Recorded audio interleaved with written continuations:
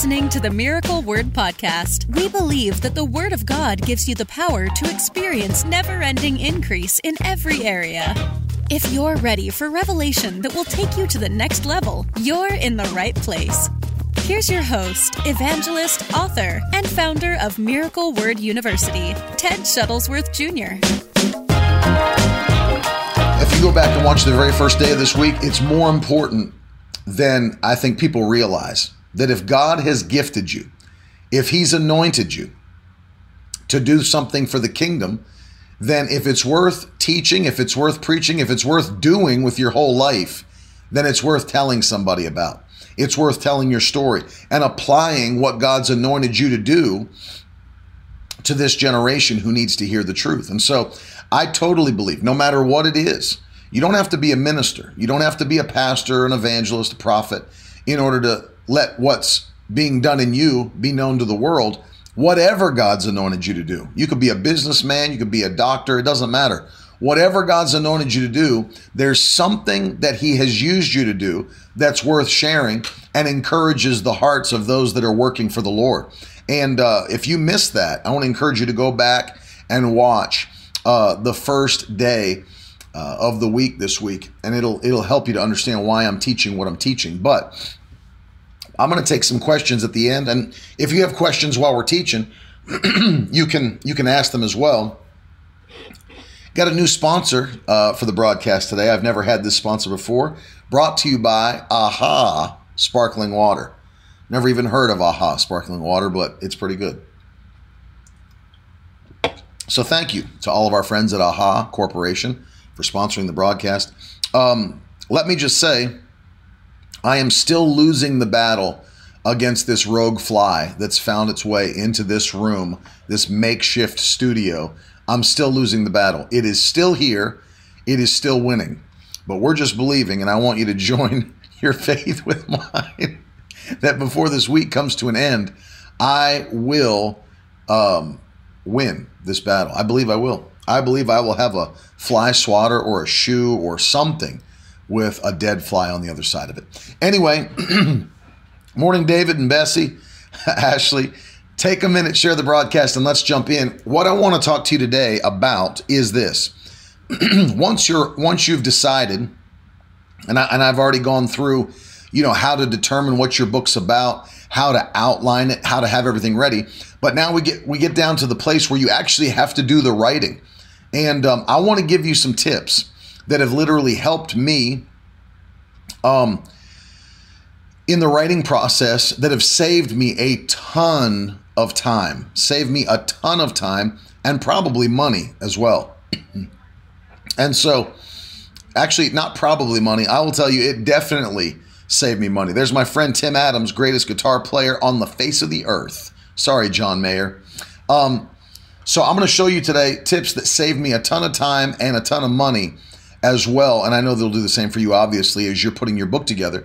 But I want to talk about the practical steps. How do you actually, once you've got your subject matter, once you've got your outline put together like I taught the other day, how do you go about writing the book, preparing the book to send to the printer? How do you go about laying it out, making sure everything is right and ready to go to actually send the files to be printed into an actual book? Or if you want to only do an ebook, that's something people are doing now. They say, well, I don't necessarily want to have the overhead of paying for a paperback book or a hardcover book. I just want to release it as an ebook, a digital book.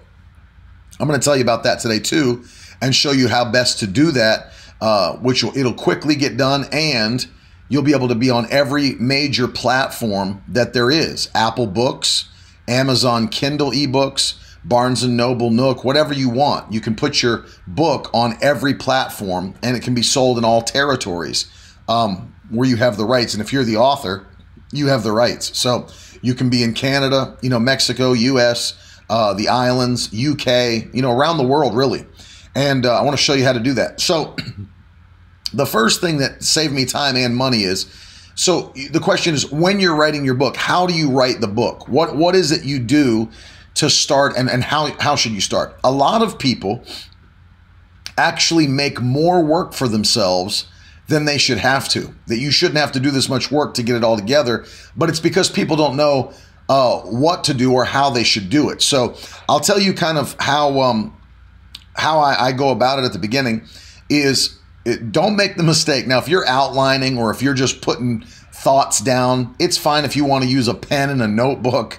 Do not, I repeat, do not write your book in a notebook. Do not do that. The work that will go into laying it out after that is ridiculous. Do not by any means write it with a notebook and a pen.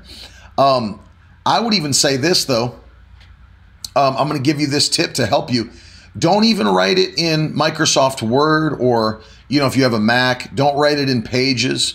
I will actually save you a step that's going to help you.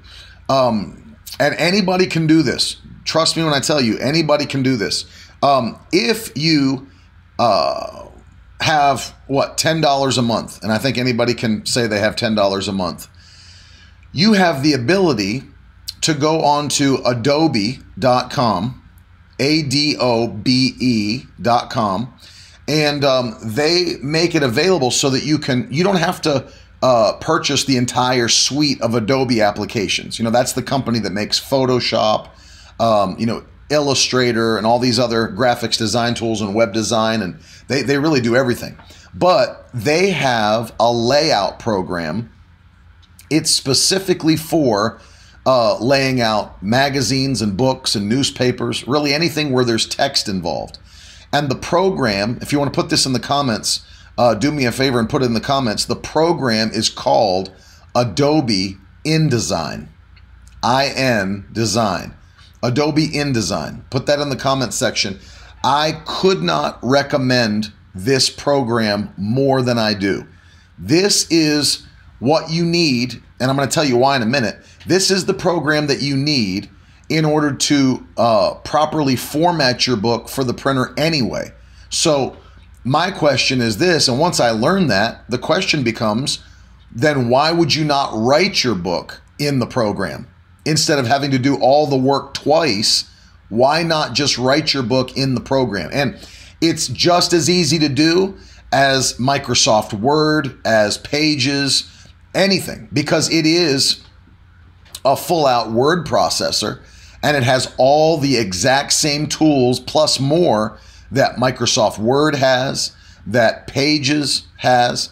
And so Adobe InDesign is a layout program that will allow you to format your text, your book, for printing. And so what you want to do, and here's the cool thing about it, is that now with YouTube and all these free resources that we have, even if you have zero idea of how to use Adobe InDesign, number one, Adobe themselves on their website have tutorials that will help you learn the basics of the programs, learn the tools, whatever. And then YouTube is a literal wealth of information on people teaching you how to use any application. There's people that are doing it for free. You don't have to pay a dime. And so any question you may have about, how do I do this? Literally, it's a Google search, it's a YouTube search away from figuring out how to do that thing. And so for maybe $9.99 a month, they allow you to download one of their applications to your computer monthly for without having to download the rest, their full suite of applications. You can just download one, get Adobe InDesign. If you're a student, you can even get a student discount. So that's cool. Maybe $9.99 is the student discount and $14.99 is the actual price. Check it out, but it's cheap. And so what I recommend that you do, and this saved me so much time, and write this down if you're taking notes, because, man, I'm telling you, this will help you. Because people ask me, they're like, well, I don't have a staff. I don't have a team. I don't have people help me. It's just me. Well, I'm showing you how to do it when it's just you.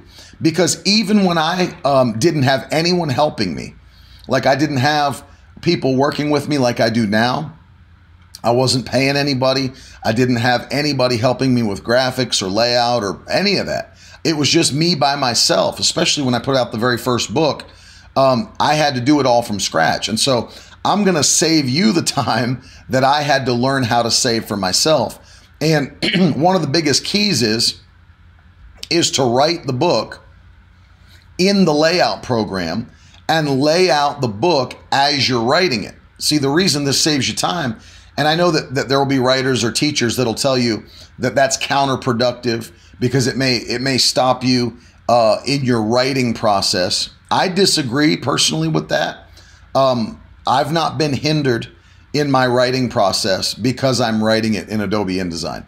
I'll sit down and write. Now, if you get super, picky about how every single thing looks while you're trying to write, well, then you might run into a roadblock. But if you'll just sit there and write like it's Microsoft Word or like it's Pages in InDesign, and then use your tools as you finish the chapter or whatever to format it, let me tell you, you will be so thankful that you did at the end of the writing process, because now that your book is written, it's already inside the layout program. So even if you didn't get everything exactly right how you want it to look, now instead of importing every chapter to the program and then making sure the text is right and all that stuff's already done. It's already completed. And so what I'm recommending is a couple of things. And write these down in your notes when you're using InDesign. Make use, this will be so helpful. Make use of character styles. Put that phrase in the comments section. Character styles. If you don't know what that is, let me quickly explain it to you. If you've ever been using Microsoft Word or Pages, and you see that little drop down up in the toolbar that says like title, chapter, heading 1, heading 2, heading 3, body, caption. If you've ever seen that drop down, those are character styles. The reason that it's so important to use character styles is that also saves you a ton of time. So literally you're only one. For example, let's say that you laid your whole book out and you chose a certain font for, the title. And then you chose a certain font for the chapter title at the beginning of every chapter and the name of the title of the chapter. But then after you were done with your book, let's say it's 200 pages, and you say, you know what? I don't like the look of that, the chapter titles. I want to change it to a different font. Well, now, instead of having to go back to every chapter, highlight all the font, go through the picker, change to the new font with the new size and the new whatever, all you've got to do now is go into that one character style and change it once, and everything in your book that was assigned that character style instantly changes when you make use of the character styles palette. So what it does is it basically assigns that style to every area that you assign it to. And in this case, we're talking about the chapter title and the chapter number. And if you change it once and change the font, it changes all of them. Same thing with if you wanted to change which font your body style was. So all of the writing of the body, all of that. What you used, maybe you're pulling out scriptures, and your scriptures are in like a bold and italics font that's different, like I do in my books. You have a scripture character style, a body character style, a chapter title character style. Maybe you're doing pull quotes, like within the body text. Maybe over to the side, you'll have different pull quotes from your body.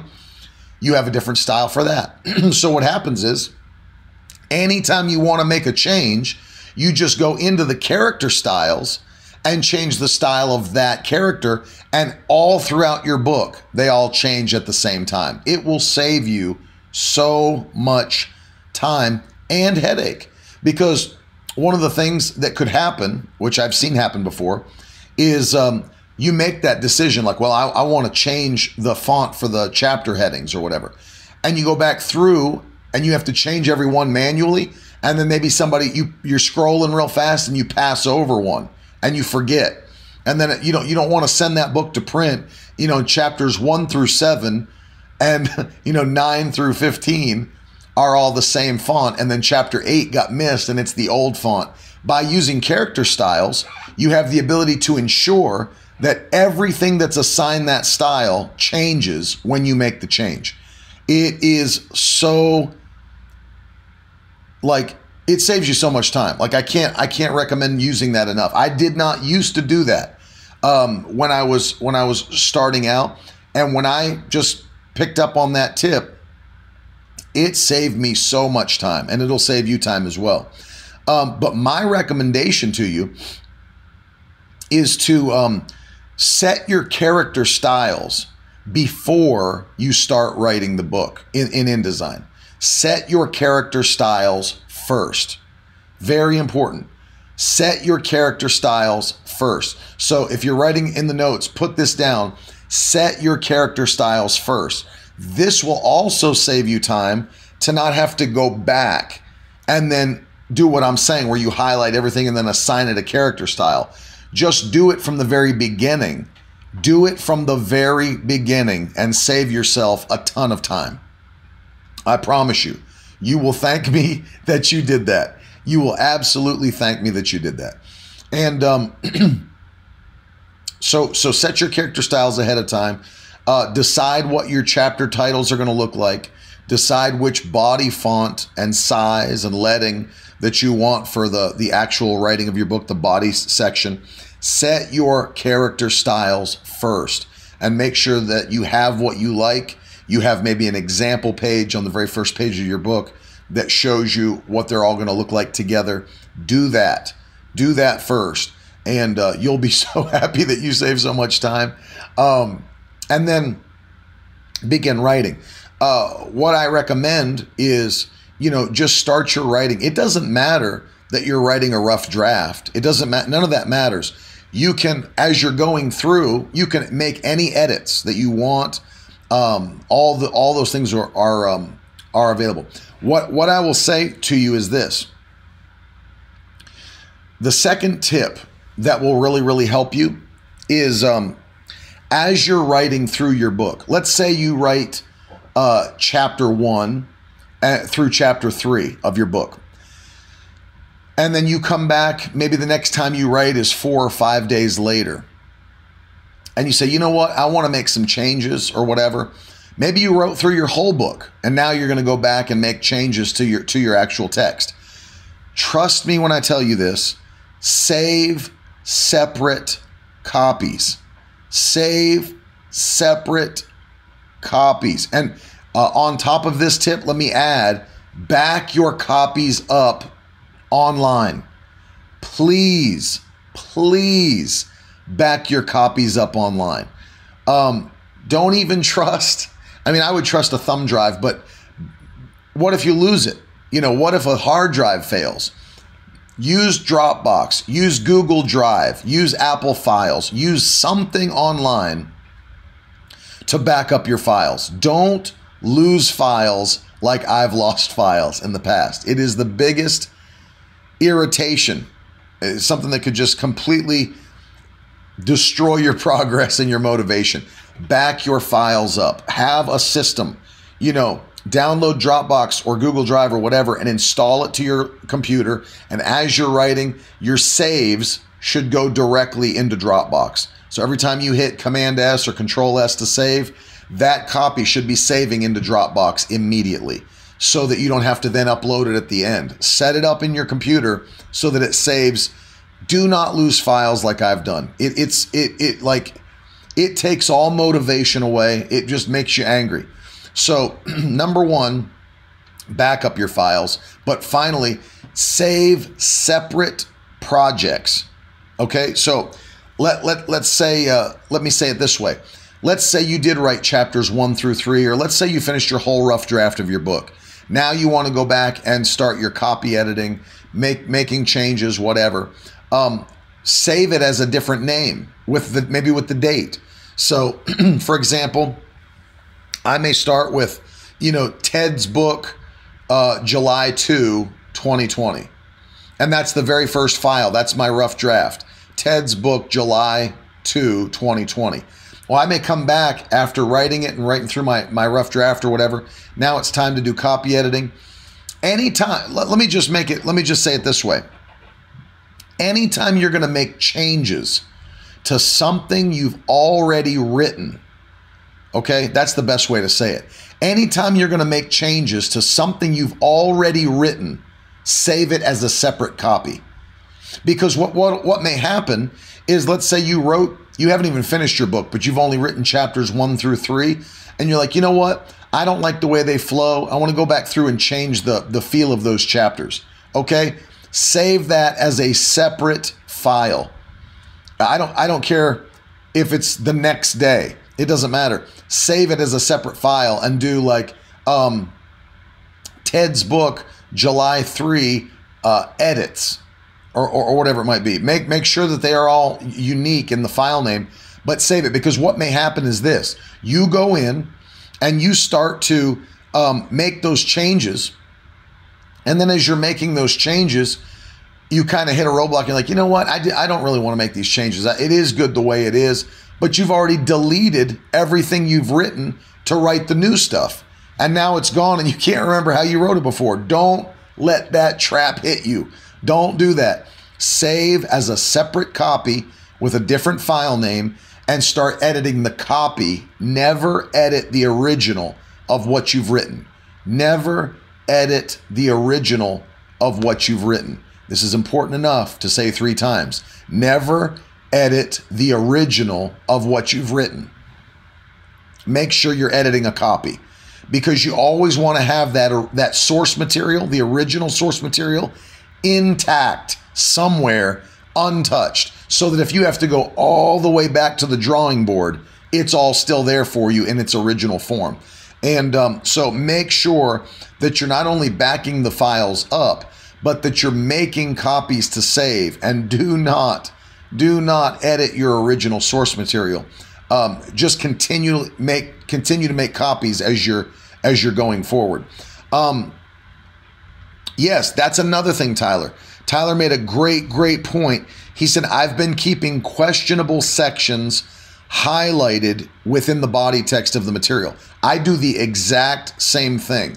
And the reason for this, that he's saying this, and the reason that I'm also saying it, is because if you're just instead of making a note to yourself somewhere, if you're just scrolling back through your document, you can see, if you scroll back through and there's a whole section that's highlighted in yellow, then you know, oh, that's something I didn't quite like that much. There was something I wanted to make changes. I wanted to reword it, but I didn't want to stop right here and break my flow of writing. So I left it how it was and continued writing the chapter. I do the exact same thing that Tyler's suggesting, is that if you're scrolling back through, you can easily see that there is a section highlighted, whether that means you change the color of the text or you put an actual highlight over the black text. But InDesign also allows you to make notes to yourself. So you could highlight the text and then make a note that tells you why you highlighted it, so that you don't forget, like, what did I want to change about this? Actually highlight the text and then make a note as to why you highlighted it, so that when you go back for your copy editing or whatever, you can make the changes that you wanted to make and actually take time to think about it instead of breaking your flow. In fact, that's a great tip for when you're in a flow of writing. You don't feel like you have to write your rough draft and edit your rough draft at the same time. Write, and if you're in a flow of writing, man, that is valuable. Let me just tell you, being in a flow of writing where it's pouring out of you, that is valuable. It takes time to get into that, and you don't want to break out of it once you're in it. Take that valuable flow and stay in it. And if you come across something that you wrote that you're like, I don't really like it, just highlight it. Highlight it, make a note, and then keep on writing. Because I'm telling you, you'll know once you start writing how priceless it is to be in a flow where it's just coming out and it's just coming and you're hitting it on the paper. It is like, that's what you want to be in. Some days you're praying that will happen. There's days like I described before, it might be a little more slow and you're like, man, I need to get into I don't feel like writing. I've got writer's block, whatever. You want to be back in that flow. So when you are in it, value it and stay in it. And don't let your mind, your perfectionist mind, make you want to stop and copy edit everything you've already written. Just keep on getting words on paper. That's the key. Keep getting words on paper. Don't stop getting words on paper. And so it's a very valuable thing to be in that flow. So stay in the flow and continue writing until your chapter's complete. If you then want to go back and edit some of those things, that's fine. If the flow's still going though, I would start another chapter and keep on writing, because that's really the key. The biggest challenge for most people is getting the words down and in the computer, on paper, however you want to say it. The biggest challenge is just putting something down. So if it's coming out and you're making it happen, stay on that flow. Stay on that flow. I will give you another tip that I read, and I know it to be true just from having done it. It's kind of off of what we're saying right now. If you hit inspiration, capitalize on moments of inspiration. Put that in the comments. Capitalize on moments of inspiration. That is like massive.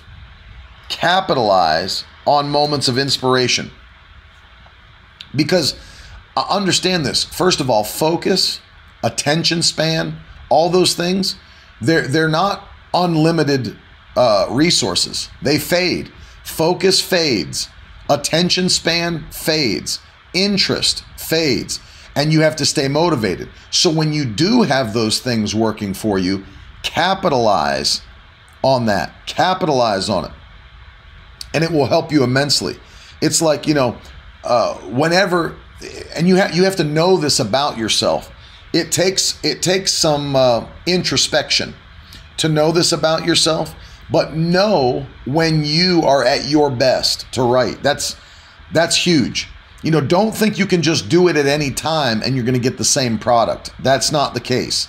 And I don't care if you're filled with the Holy Ghost or not. I mean, if he's anointing you, fine. But it doesn't matter. You have to use wisdom and know when you are the best to do what you're doing. What I mean by that is, if you are a morning person, if you're a morning person, capitalize on being a morning person. And if you're fresh at like 6 a.m., 7 a.m. before you have to go to work or whatever, sit down at the table with your laptop and bang out an hour of inspired writing. Capitalize on inspiration. Put it in the comments. Capitalize on inspiration.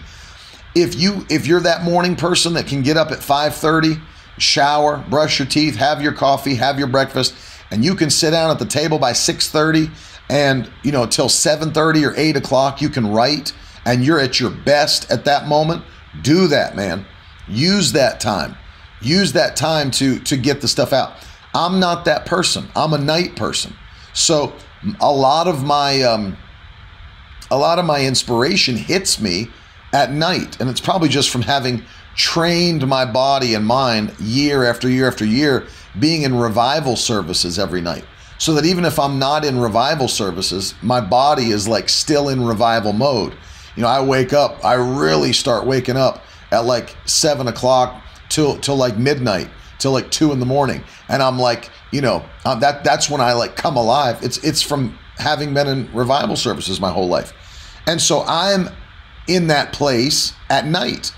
I get a lot of inspiration at night. I get a lot of ideas at night.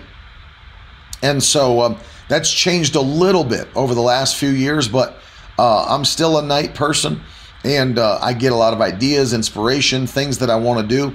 And so capitalize on those times of inspiration. Know what type of a person you are. If you are a morning person, use the morning time. If you're a night person, use the night time. If in the middle of the afternoon after lunch, which is very, that's probably not the case for almost anybody. they've determined through studies that that's where productivity lags the most, is in those hours right after lunch. But if that's you, and if somehow lunch gives you this big boost of creativity, go for it. But know yourself and know when you have that boost of creativity and inspiration, and capitalize on it. Use it, because it's important to understand these are limited resources. You can only put your attention on something for so long. You can only focus for so long. You only have so much willpower. You know, there was an old adage that somebody shared with me, which, you know, I understand it's relatively true, but they'd say nothing good happens after dark. Nothing good happens at night. Nothing good happens after dark. Well, what they're saying is that, you know, and the Bible even says that there are men who love the darkness because their deeds are evil. You know, most people make their mistakes, you know, at night. After their day has gone, they're tired, their inhibitions are down, all that. And so they understand that after a long day's work, everything they've been focusing all day, their inhibitions are down, their guard is down, they're tired. Most people make their mistakes when they're tired or worn out. They make bad decisions when they're tired and worn out. Don't try to be your most creative, and don't try to be your most intuitive when you're tired or worn out. Don't make decisions when you're exhausted. And so know yourself, know when you have those bursts of energy. And I will tell you this too. I heard a guy that's written tons of books say this. He said, create a place in your home or your office, wherever you're going to do your writing. Create a place that does inspire you and puts you in that place where you can write in a focused way. So he said, whatever it is, you know, if there's a certain scent, like for me, this sounds weird, but I'm a very scent driven person. Like if there's a scent that annoys me, like I gotta like find what it is and like get it out. I can't stand like scents that sicken me or like irritate me. My wife will tell you, like there'll be times that she'll bring certain air fresheners home or candles, and I can't stand it. I can't stand the smell of it. I don't want it in my room. I'm just that kind of person. It bothers me to have it around, and so I have to get rid of it. So I'm not gonna. That would completely distract me from writing. Like I would sit down to get ready to go, and if that thing's irritating me, it's like, what is that smells like that? Get it out of my room. Like I can't deal with it. So you might be that kind of a person that you have a certain scent that you love. Maybe it's, my wife's been using all these diffusers recently, which are awesome. If it's candles, there's a certain scent you like that keeps you in that mode, use it. If you're a person that you like to have background music on, I was talking to a pastor friend of mine. He goes, I could never do this. But see, everybody's different. I couldn't do it. He loves to do it. He goes to Barnes & Noble, puts his earbuds in, and has music going in the background, and he bangs his books out like that there. I could never, ever do that. It would be far too distracting for me to have people walking all around, to have a bookstore, which I love books, so I'd be out looking at the books, to have music playing. I can't do that either. I can't have music playing. I can't have people walking around and talking. But see, for him, it works. For him, it gives him the inspiration, and he's able to write books that way. I'm different. I'll sit down and I want to be by myself. I want to be in a place where I'm alone. If I do put anything in, like if I can hear people talking throughout the house or whatever, the only thing, and I found this out within the last year, the only thing that I can put in that it won't stop me or stop my creativity, I'll put in earbuds and I'll go into like YouTube Music or Apple Music, and they'll have somebody has professionally recorded sounds of thunderstorms and rainstorms. For me, that's like the perfect background noise. Like I love to hear the sound of a thunderstorm, rainstorm, whatever.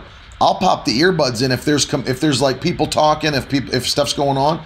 I'll pop the earbuds in, by myself alone in the room, have my laptop, but that's the thing drowning out background noise. And it's not music, probably because also I'm a musician and a singer, that if I listen to music, I get into the music and start thinking about the arrangement and all that stuff. I can't be doing that.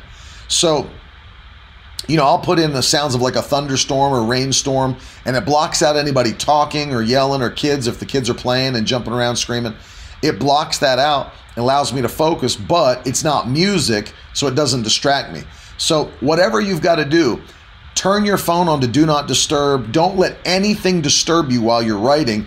Create for yourself. Now this is tips that I got from a guy who's written close to 200 books.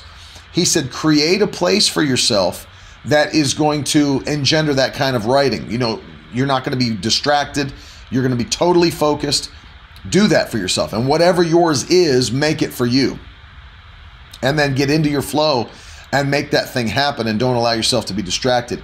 And as you're writing through, these tips will help you. So using InDesign from the outset. Obviously there's other layout programs out there. There was one that we used to use called Quark Express. There's others. I feel like InDesign's the best. I think it's, of course, Adobe's apps are trusted. They've been around forever, and they're not going anywhere anytime soon. So I would use their products, and I do use their products. And so I would write InDesign, use character styles, highlight your mistakes, all the things we've told you. And then as you are writing, this is great, because what ends up happening is once you finish your writing, once you're done with everything that you've copy edited, you've done all that, then you're already ready to go. The nice thing is you don't have to do anything else with your book to lay it out, to prepare it to send to the printer. It's already in that type of a program, a layout program. You've already laid it out to look exactly like you want it to look. What you see in that program is what you're going to see on the page when they print it into a paperback or hardcover book. And so you don't have to do, the nice thing is you don't have to do anything else. Now, if you wrote it in Microsoft Word, if you wrote it in Pages, if you wrote it in TextEdit or whatever you may use, now what kind of work do you have to do? Now you've got to go back. You've got to copy and paste all of your chapters into InDesign. Then you have to format the text. Then you have to choose, all the character style stuff I've already told you. Then you got to space it out properly. Then you got to do the same with all your chapter titles and numbers and your quotes, and double work. You've done double work. So do it from there. Start from there. And I will say this: if you don't have the money, let me just say this to you. If you're going, it doesn't matter what you're doing. If you're a Christian, you should strive for excellence, right? You should always strive for excellence. So it doesn't matter if you're recording music, whatever you might be doing. Don't skimp on the things that really matter. Don't skimp. Don't put out a terrible product because you skimped on things that really matter in the process. One of the things I see churches doing and Christians doing is that they'll want to record an album of music or something, and they'll pay the money to do the recording. They'll pay the money for a producer or whatever, and then they'll have it mixed down. And then the last step of mastering, they won't master their music. And so it goes out sounding horrible. It doesn't sound like what you'd hear on the radio. It doesn't sound what you'd hear on streaming sites, because they skipped an important step because they didn't want to pay extra money because somebody told them mastering doesn't matter. Don't let somebody tell you that about copy editing. You say, well, proofreading's enough. Proofreading is not enough. Trust me. Listen, I'm putting out my 7th and 8th book right now in the editing of it. Let me tell you something. Proofreading is not enough. I can promise you that. Put it in the comment section. Proofreading is not enough. What's up, Lena? You've got to have copy editing. You've got to have a copy editor. If you're not the person, if you're not great with the English language, you need a copy editor. Trust me on this. Please, please trust me on this. And see, here's the problem. Here's where it gets dicey. is that we write our book and then we think to ourselves, oh yeah, that's perfect. I totally understand what I was saying. I know the points I was making. I just read through it. Sounds perfect. I get it. The problem is you're reading what you wrote and you already know what you mean. So you're already biased and you don't see, you're blind to the gaps, if you will. So what I mean by that is you're blind to what other people would not be able to get about what you wrote. That's why you need a copy editor to go through and they'll mark it out for you. The difference between if you don't know, the difference between proofreading and copy editing is proofreading basically checks, your punctuation, misspelled words, basic grammatical errors, that kind of stuff. So, you've got a comma here, it should be a semicolon. Whatever. You put 3 exclamation points here, it should just be a period. It's the basic punctuation, some spelling, you're making sure you've got every word spelled right, grammatical stuff. But copy editing is much more important.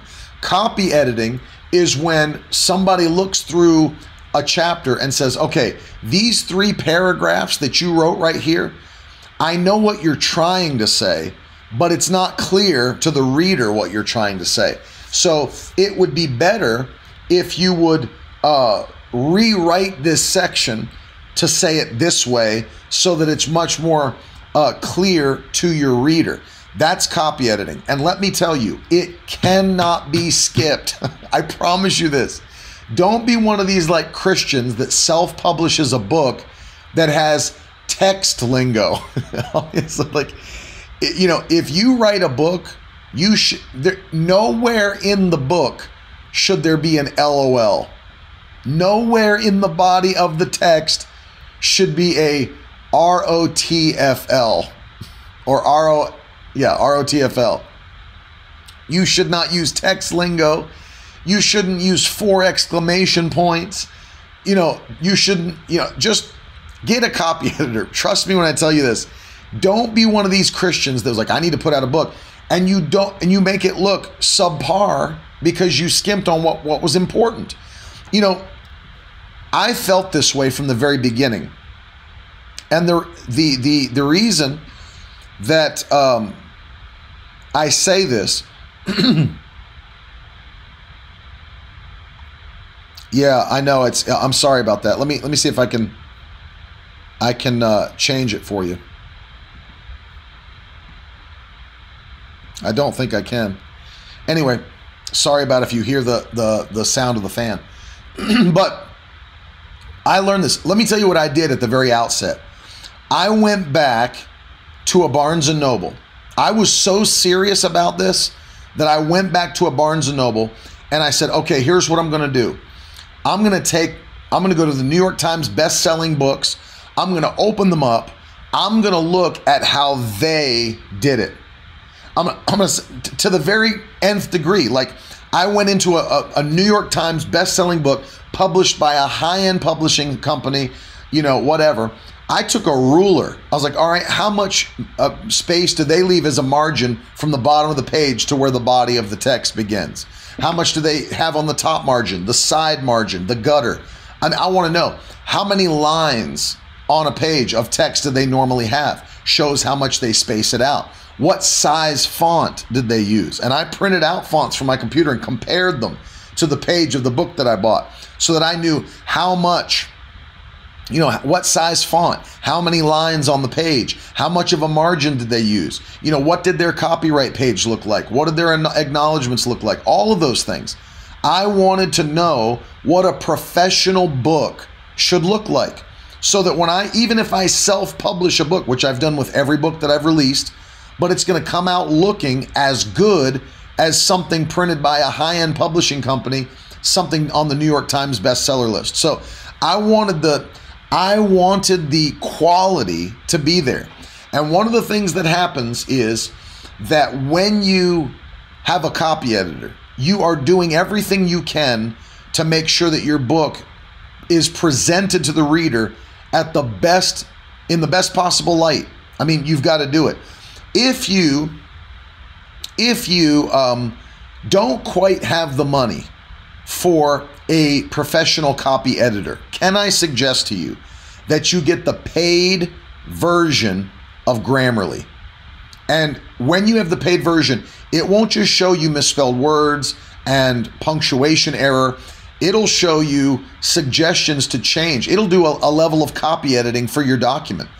It'll actually tell you, like, you know, you shouldn't say it this way. And it'll rewrite paragraphs and sentences for you and say, it would be better said this way. You can actually copy and paste that into your document. I would use the professional version, the paid version of Grammarly, and I would put all of your chapters through it and go through and look at every recommendation. You might paste a chapter into Grammarly and have 67 suggestions from Grammarly's editor. And I'm telling you, it is totally worth it. I would say this: if you're looking for a copy editor where you live, or they have them online now. You can pay them on Fiverr. You can get them on all kinds of websites. But just Google professional copy editing. There's websites now where you can upload your documents and have them professionally copy edited and sent back to you. They'll do it by word, or by word count usually. I would do that because it might cost you money, but let me just tell you, you know what you might want to do? Let me give you a suggestion. I've never thought of this until right now, but what might also be something that would be cool? Go to a local technical college, or go to a local college or a local high school and talk to the AP English teacher and say, listen, I'd be willing to pay you. I'm working on my first book. I'd be willing to pay you if you could copy edit my writing.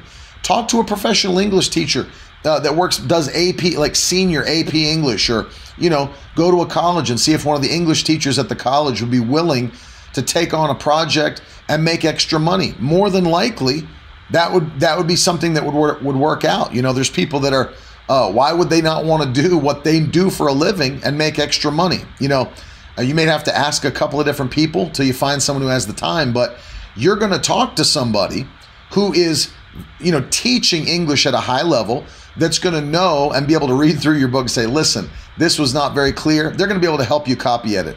And so that might be a better bet for somebody that's first starting out, that maybe you can get someone that'll be able to work with your budget. Because one thing that happens when you use the websites, sometimes they can get pricey because they're like a by word count basis. They can be a little bit, they might be able to be a little bit,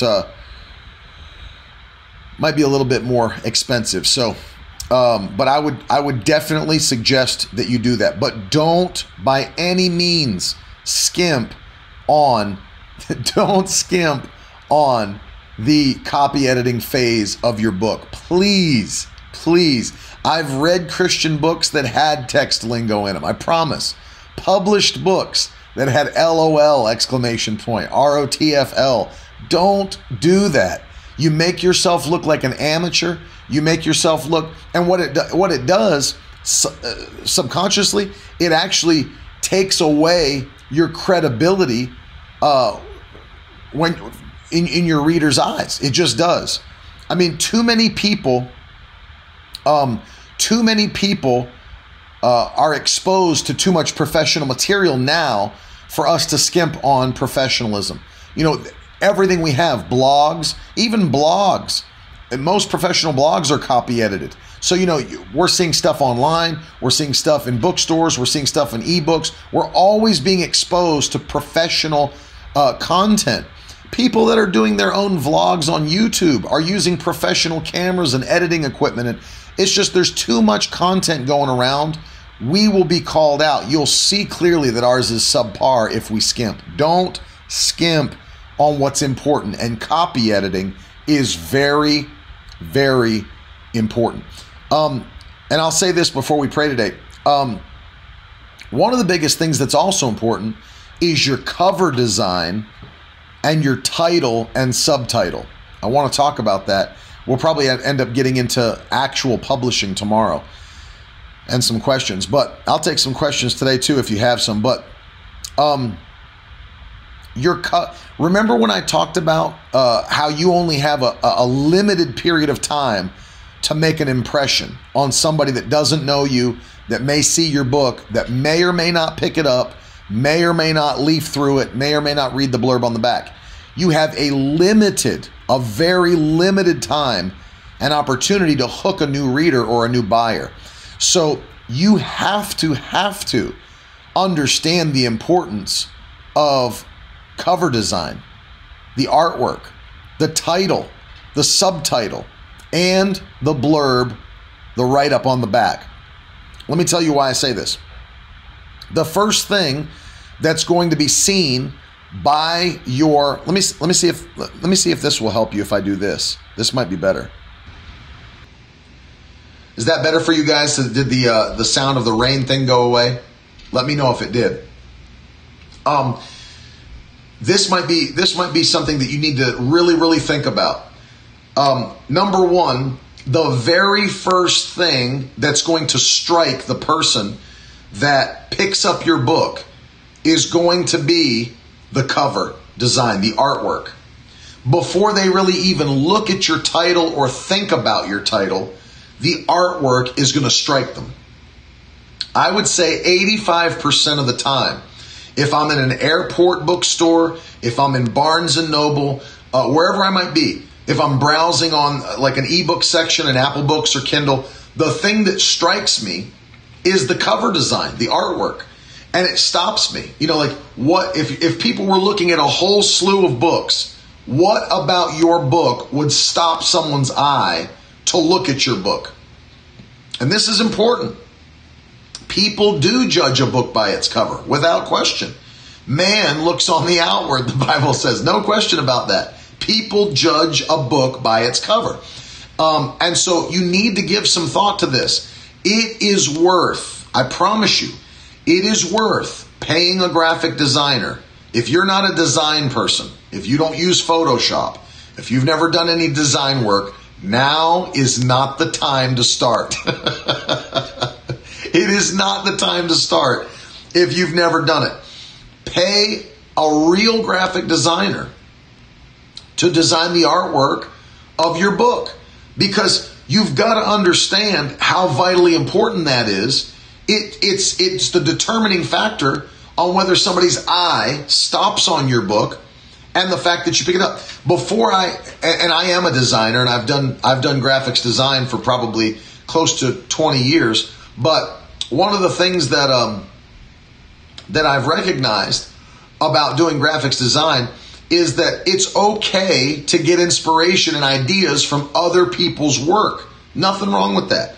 And so one of the things that I did is I went to Barnes & Noble, went to the bestseller section in the business section because I was writing nonfiction books, and then I looked, and every cover, remember I told you to use Microsoft OneNote? I created a OneNote page in the book writing section of my OneNote, and I took a picture with my phone that I still have of every cover that caught my eye and made me stop and look at the book. Every single cover design. I took a picture of it and saved it for later. And then I went through like 20, 30 covers and said, what was it that pulled my eye to this book? Was it the color? Was it the image? Was it the design itself? Was it the title? And I weighed those factors, and I said, all right, this is what professional book covers look like that are on the New York Times bestseller list by people that have done millions and millions of dollars worth of research on what the public, what grabs their eye. And then, if you see a lot of books that have the same color cover, same style of font, you might want to go in that direction and say, this is what they're realizing is catching the eye of the public in 2020. I might want to do the same thing or a variation of that thing and make those. But you have to look. You have to know what's being done. So your cover design is number one. And then number two is the title. Is your title catchy? Does it create interest? Is it something that'd be like, that's interesting? I wonder what that's about. And many people are doing that now where the title is just a hook and it's really the subtitle that is describing what the book's about. So let me just give you a tip. If you're going to do a title that's kind of vague, for example, the last book that I released, Further Faster, that doesn't really explain what the book's about. It's just a catchy title. It's more of a hook. They're like, okay, if I want to go further faster, what's this book about? How do you do that? The subtitle is what describes the content of the book. You understand? How to accelerate your purpose through the force of impartation.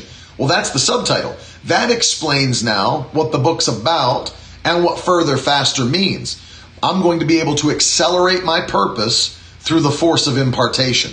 And so now I'm describing it. So if you're going to use more of a vague title, like probably the vaguest title I've ever done is Unhang Your Harp. People could pick that up and be like, what in the world does that mean? Unhang your harp. What does that have to do with anything? But then you read the subtitle, How Praise Opens the Door to Every Blessing That God's Provided for You.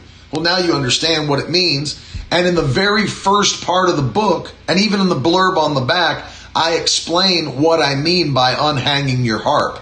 And so you have to use, if you're going to use a vague or try more of a catchphrase style of a title, you need to describe that title and the purpose of your book in the subtitle. I see that done so much in the bestseller section. I see it on the New York Times bestsellers. Somebody yesterday said that they were reading Good to Great right now. Well, Good to Great, that's a good title. It's a cool title. It's not descriptive of what the book is about. It's the subtitle that's going to tell you exactly what the content of the book's going to cover. So it's stages, right? Your most important stage is what your cover design looks like. The second most important thing is your title and subtitle. And then next, if the person's still interested, they're probably going to turn the book over and read the short blurb on the back of what the book's about. Then if you've hooked them, they may pop it open, start looking at the contents page, flipping through the first chapter, reading some stuff you've written. And so they're never going to do any of that if they never pick the book up. You've got to get somebody to pick the book up. What you've written, nobody will ever read what you've written if they don't pick the book up. And so there are things we can do to help people pick the book up. And this is why I'm telling you, don't skimp on professional graphics design. If you are not a designer, please find a designer. Once again, there are sites. You can go on to Fiverr and hire a designer. You may know somebody. There may be somebody at your church that does graphics design for the church. You could ask them, how much can I pay you to design my book cover? More than likely, you probably know someone, or you know someone that knows someone. But I'm telling you, don't take this into your own hands if you've never done design. It's disastrous. I've watched it happen over and over and over. It's disastrous. Please don't do it. Please don't do it. Pay somebody to design your book for you. That's funny, Lena. You're welcome, Christina. Pay somebody. Run your ideas by some people. What do you think of this title? What do you think of this title? What do you think of this subtitle? Tell people, if you're like, yeah, I really like that. Actually, that's a catchy thought. Run it by. Don't be the only person that ever hears your own thoughts. Run it by some people that you trust that'll tell you the truth. Not yes men that'll be like, yeah, that's powerful. Anything you write's powerful. Not that. People that will tell you the truth. They're like, I don't really care for that. I don't think it's good. I don't think it's not anything that would get me to pick a book up. So make sure you get some input. But remember, on that level of hierarchy, it's once again, Samara, you can go online, and Fiverr has illustrators, graphic designers, illustrators. You could go to I think there's a website called DeviantArt.com where there's a lot of artists there. But check out Fiverr. Google digital illustrators. There's companies that do it. But the website, the internet is your friend. I mean, you're going to find anything you need on there. But I will say this too. It's a hierarchical thing. So you have cover design, title and subtitle, blurb on the back, and then, your chapter titles. When somebody flips to your contents page, they're going to want to look at the chapter titles and get kind of an overview of what your book's about before they dig into it. That's one of the things that can I give you a tip that I've noticed, and then we will pray. I'll give you a tip that I've noticed is a lot of these books, and this is so smart, man. This is like so very smart. If it's like a business book, one of the things that makes you read is they take the chapter title. Let's say that there's a business book that's going to teach you 9 principles to grow your home-based business into, a corporation, whatever. One of the things that I've noticed that these writers are doing is that the principles themselves, if you go to the contents page, will not be descriptive. So, like, I'll give you an example. I'm just going to make up an example right now. But, like, I've noticed that to get you to read their book, because if not, it's like just Cliff's Notes. You open the contents page, you copy down all the steps, and then you don't need to read the book because you just copied down all 9 steps from the contents page. I've noticed that they don't do that. That what they'll do is they'll create some kind of a concept or a some principle that they've come up with, and they've named it about what they want you to do, but it won't be descriptive. It won't be informative. You'll have to read the chapter to get what it's about. So, for example, let's say they're going to do a book on how to turn your home-based business, 9 principles to turn your home-based business into a large corporation. It's like you read the contents and it's like, principle 1, kick the horse. It's like, well, what in the world does that mean? But it also grabs your attention. You're like, kick the horse? I've got to kick the horse as the first step to build my home-based business into a corporation. What does kicking the horse mean? Well, it pulls you to read. It's a hook. All it is a hook. And so I've noticed that when they're writing these chapters, one of the things they're doing so that people don't just scan the contents page and put the book down is that they write them in such a way that it hooks you into wanting to read the chapter. And then, as I said before, many times what they're doing now is when you start reading the chapter, it's a story. Now we're back to the storyteller's secret, or back to the power of storytelling. Now, instead of being like, here's what kick the horse means. No, they start it with a story, the story that interests you, it hooks you in, and before you know it, you're standing in the aisle of Barnes & Noble and you've completed the whole first chapter of the book, and you're like, man, that didn't even feel like it took that long. That's a good book. I'm going to buy this. You see what happens? The cover art grabbed you. The title interested you. You read the chapter titles and they hooked you. You went to the first chapter and started reading. The story caught you. And now you've read through the first chapter. You're like, man, this book's actually good. Well, what happened? They did everything right. They did everything right. And it hooked you as a reader. And now you're buying the book, or at least you're taking a picture of it and buying the Kindle version on your phone. Why? Because they did all the right things to hook you as a reader. And that's exactly what we have to do as children of God. We have to be wise as serpents, the Bible says. You have to understand why they're doing what they're doing and do the same things. The same methods of success work for your book. Just make it happen for your book. And so that's the key. Make sure you're putting your best foot forward. Don't just be this person that's like, well, I'm not really a writer. I just feel like I need to get this book out. Don't do that. Don't do that. Understand that what you're writing about is valuable. What you're writing is going to help people. And so package it in such a way that people will read what's going to help them. You know it's going to help them. It helped you. It's part of your anointing. It's part of your calling. It's part of your life. It helped you. God anointed you to do it. And if you have questions, I want you to start putting them in the comments section, because I'm getting ready to finish and I'll take some questions before we go. But it helped you. So my encouragement to you is this: put your best foot forward and make sure that what you're doing is going to be able to help others, because they will pick your book up. they will look at it. They will want to read it. And for most of you, because you're probably, and I'm not speaking doubt over you, I'm just saying most likely, you're not going to be in the bookstore. Your book's not going to be on the shelf most likely. I'm not saying it can't be. I'm just saying that for 90% of you, it's going to be, you're going to sell it personally. It's going to be self-published. And, so for you, what it's going to be is people looking at your book on Kindle or on Apple Books, and they come across your ebook, and all they see is a little thumbnail of your book cover. It should be interesting enough to click on with the title, with the subtitle. Put your best foot forward. Leanna has a question. I'm writing a book. Can we include storytelling from personal experience on sensitive issues, for example, harassment? And what would your advice be on how to approach this? That's a great question. I would say yes. I dealt with this, I think, yesterday or the day before. What you want to make sure of, if you're using personal, true stories from your own life so that you don't get sued, is you never want to include where it happened. You never want to include when it happened.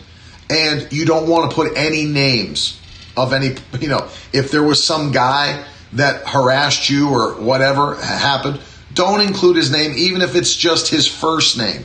Don't include when or where it happened. Tell the story. If you have to change the names, change the names. But don't do anything that could cause you to get sued, or you get accused of slander or whatever it might be. Don't do that. You'll get into more trouble the more specific you get. So, just right there was a time in my life where I was being harassed by someone. You don't even have to necessarily include the gender of the person. So no one could say, well, she was talking about me and everyone knows it. You don't even have to include that. But, be very careful with how you use personal stories that show other people in a negative light. You don't want to include their name, where it happened, when it happened. I was in college in 1992 and a guy named Dave. You don't want to do that. Don't do that. Make it vague. Tell your story. Get the principle out. Share your testimony, whatever it might be. But do it in such a way you're not going to get into trouble. You're not going to get sued. And so the way you do that is you look at how you wrote it and realize there's no way. Read through it and just say there's no telling details that anybody could trace back to this person in any way, shape, or form. That's your safest route to go. Now, if it was something that was a public case that went to court, the person's identity was made public, it's public record, you can write about it. If it's something, if it wasn't somehow sealed by a non-disclosure agreement or something like that, and obviously I'm not a legal expert, but obviously if it was public record and you went to court for a sexual harassment suit, the person's identity was made public during the court case and you won or whatever, and now it's known, it's Googleable, you can find it online, then obviously you're safer because it was already made public during the case. So I would just give you just make sure you're protected so that you personally aren't sued for writing something and publishing something about another individual, especially without their permission. That's a big no-no. But a great question, a really great question. Any other questions before we pray today? I'm really enjoying this series, man. And I know it's not for everybody. I think it should be for everybody. I understand that not everybody's trying to write a book. I believe that anybody, if you watch the first day, I believe that anybody God's anointed to do something in life should be able to share in that form what God has used them to do. I totally believe that. I totally believe that. Everybody has a story to tell of their own life, without question. Everybody has a story to tell. And if you tell it well enough, you can use that story to bring people into the kingdom of God and to encourage them. One of the things that I've heard as kind of advice when people are like, well, I'd love to be a witness, a greater witness for Christ. I just don't know how to witness. I don't know how to witness to someone. And I heard this as an example. The very best thing you could do, if you don't know what to say, is share your own personal story with people that you meet, because it's not you trying to like sit there and proselytize. It's you telling your own story, which no one knows better than you. No one can share. You don't have to try to remember things. It's your own life. Share what Jesus did for you. Share how you came out of depression. Share how you came out of suicidal thoughts. Telling your own story is the best thing you could do. Samara says, I want to write a book about how finding by my brother, who was adopted out of family very young, changed my view on God, how he works in our lives. I want to call it What I Learned About Life by Finding My Brother. But after listening to your information, that sounds more like a hook. Yeah. So I would use that, Samara, as your subtitle. I would use what you just wrote, What I Learned About Life by Finding My Brother, as the subtitle, because it describes what the book's going to be about. If you wanted to use some sort of like a one-word title, you could use like Reunited or Searching or Reunited by God. I mean, I'm like spitballing, but like, Lost. You know what I mean? I don't know how. Separated. Something that's just like think of something that's catchy, and then use that as your subtitle. No question. You don't want to make that the title of your book. I would definitely tell you that. You don't want to make that the title. That's a subtitle. But just brainstorm it and brainstorm it with others what you think is the most catchy. Separated or Reunited or, Searching or, whatever it might be. And then use that as your subtitle to explain the book. And I think it'll be great. I think it'll be really great. And it'll help others as you release that. No question about it. Great question. Any other questions before we pray? I love to hear your questions, and anything I can do to help you. Anything I can do to help you, I'm trying to do. I just want you to be able to start beyond where I was able to start. I want you to be able to go further, faster, if you will. Now available on paperback and ebook. I just wanted you guys to not have to go through the same learning process that I had to go through, that you could start literally knowing these tips, tricks, and secrets before you start writing your book. And I believe in you. I mean, I really believe. I'm not just saying that. I wouldn't take a whole week to teach on this if I didn't truly believe it. I truly believe that this is something that everybody has the ability to do and should do. If God's done something for you, tell it. Doesn't mean your book has to be a 300-page novel. It might be 80 pages at a 5x7 size. But if God's done something for you that's worth testifying about, it's worth telling people about. Even think about this.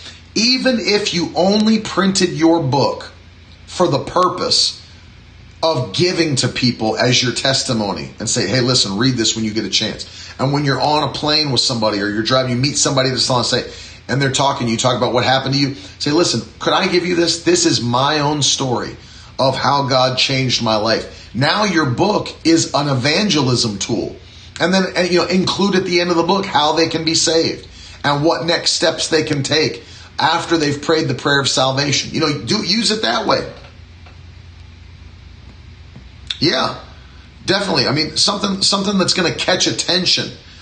Is it Riandra?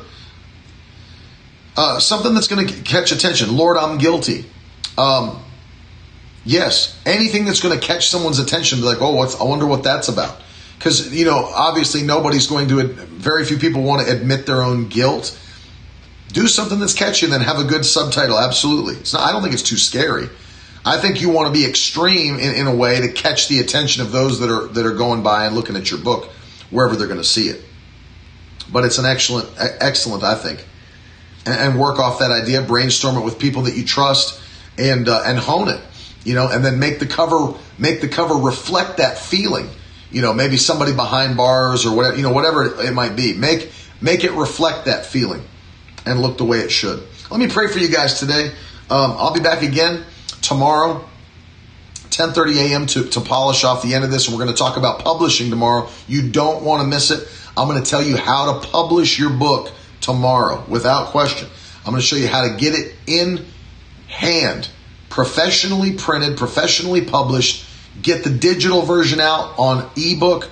We're going to cover that tomorrow. I didn't realize we had so much content for today. But bow your head and let me pray for you. Father, in the mighty name of Jesus, I pray that you continue to use each and every one of us by the power of your Spirit. I pray in Jesus' wonderful name that you would inspire us and that you would give us the words to say to bring people into the kingdom. Let our story, let our testimony be the entrance for somebody to come into the kingdom of God, that their life would be changed, they'd be saved, they'd be filled with the Holy Spirit because of what you've already done in us. Let our testimony be the overcoming factor for those that are coming in contact with us in the mighty name of Jesus. Give us wisdom beyond our years. Give us revelation. Holy Spirit, lead us and guide us into all truth. Use us for your glory. In Jesus' mighty name. We thank you for that, and we give you praise, and we give you honor today. In Jesus' wonderful name. Amen. Listen, thank you guys. Once again, for anybody, and I wanted to encourage you to sow a seed. If you've not done so, if you've not partnered with us, let me encourage you to partner and to stand with us. We're here in Moorfield. The tent is up. People are being saved. And I want to encourage you. Those of you that are here, to stand with us and believe God for the greatest days. Jesus is coming. I can't believe, as I look around the world, that there are still Christians asleep. That there are still Christians that are sleeping, that don't understand the hour, the day we're living in. It's crazy to me that there are still people that don't understand Jesus is coming, and he's coming soon.